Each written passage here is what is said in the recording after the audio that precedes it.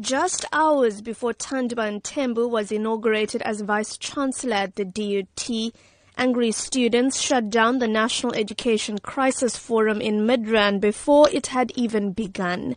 As Higher Education Minister Blade Nzimande tried to address the crowd, members of the EFF, SASCO and other organizations traded blows and threw chairs at each other.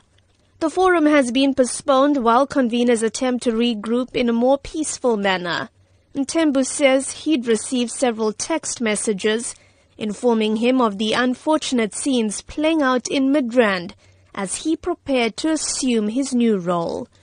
Referring to the Fees Must Fall protest, he says while students may be angry, he wants them to positively engage on ways to take South Africa forward. I think university students, given the concessions that government has already made, need to now begin to move and think broader about the challenges that we all face in this country. The issue in this country is a lackluster economy. That is the biggest problem we have. Ntembu has called on student leaders to proactively work with institutions of higher learning and not to simply rely on government for all the answers.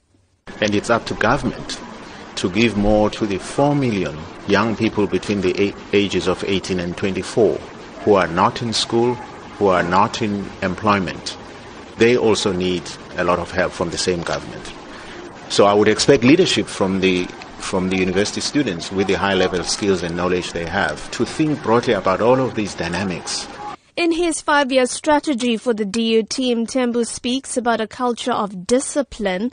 For the SABC, I'm Minoshni Pillay in Durban.